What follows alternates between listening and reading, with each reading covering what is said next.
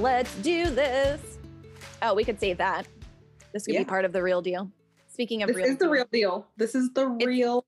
It's already started. Okay. So this is, I know we haven't completely decided. I'm going to call it episode 1 because it's the beginning. 0.5, 1, whatever. So we're actually doing this. It's a podcast. We're in the podcast world. We're now one of 10,000 people making podcasts. I think we're going to bring something unique and pretty cool to the space. And if not, we're just going to have a fun time and just hang out and talk because we enjoy doing that too. So I wanted to start off by talking why, what are we doing? Why did we start a podcast? There's a million of them. What got us to this point?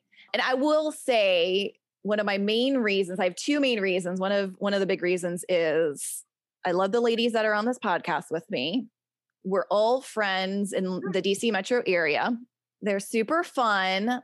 They're silly. We have a good time. And I've had an idea for a podcast for a while. And recently I'm I want to hang out with them more. I want to have an excuse to hang out with them. And so I shared an idea for a podcast. And here we are, not that long later. It's been pretty amazing. And I'll acknowledge, I did kind of have to deal with everybody does a podcast.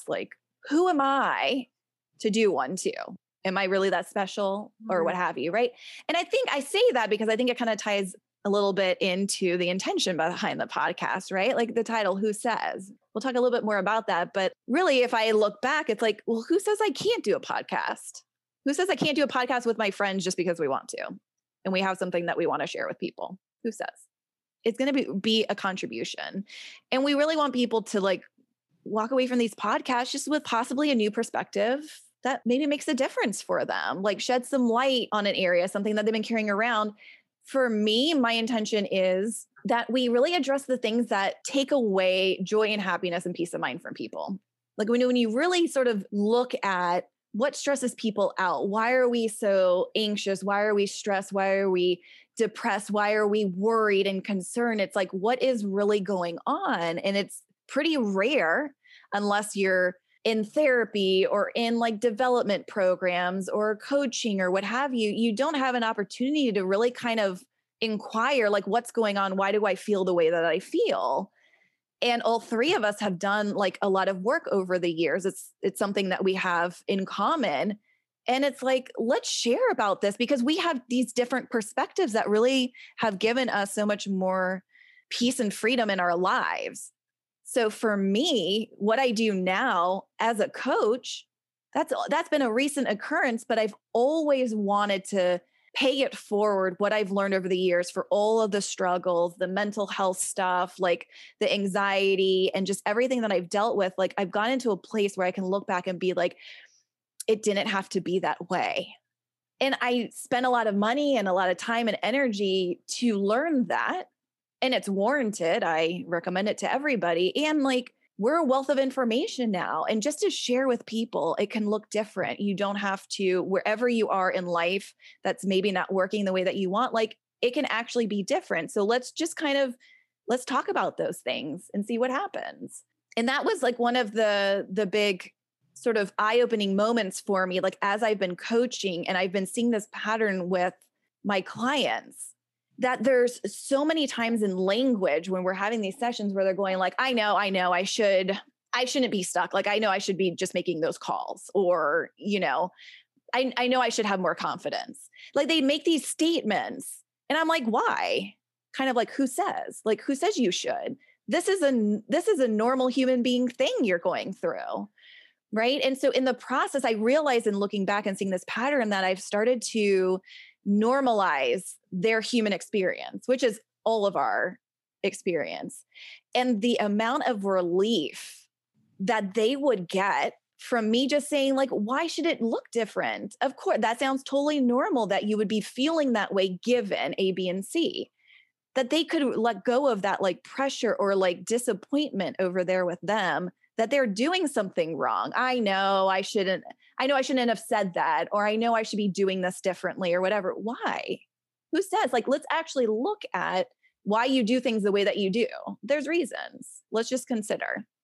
but just giving them freedom to be who they are, and then to get some clarity about why that is, so that if they want to make a change, they now have access to it, right?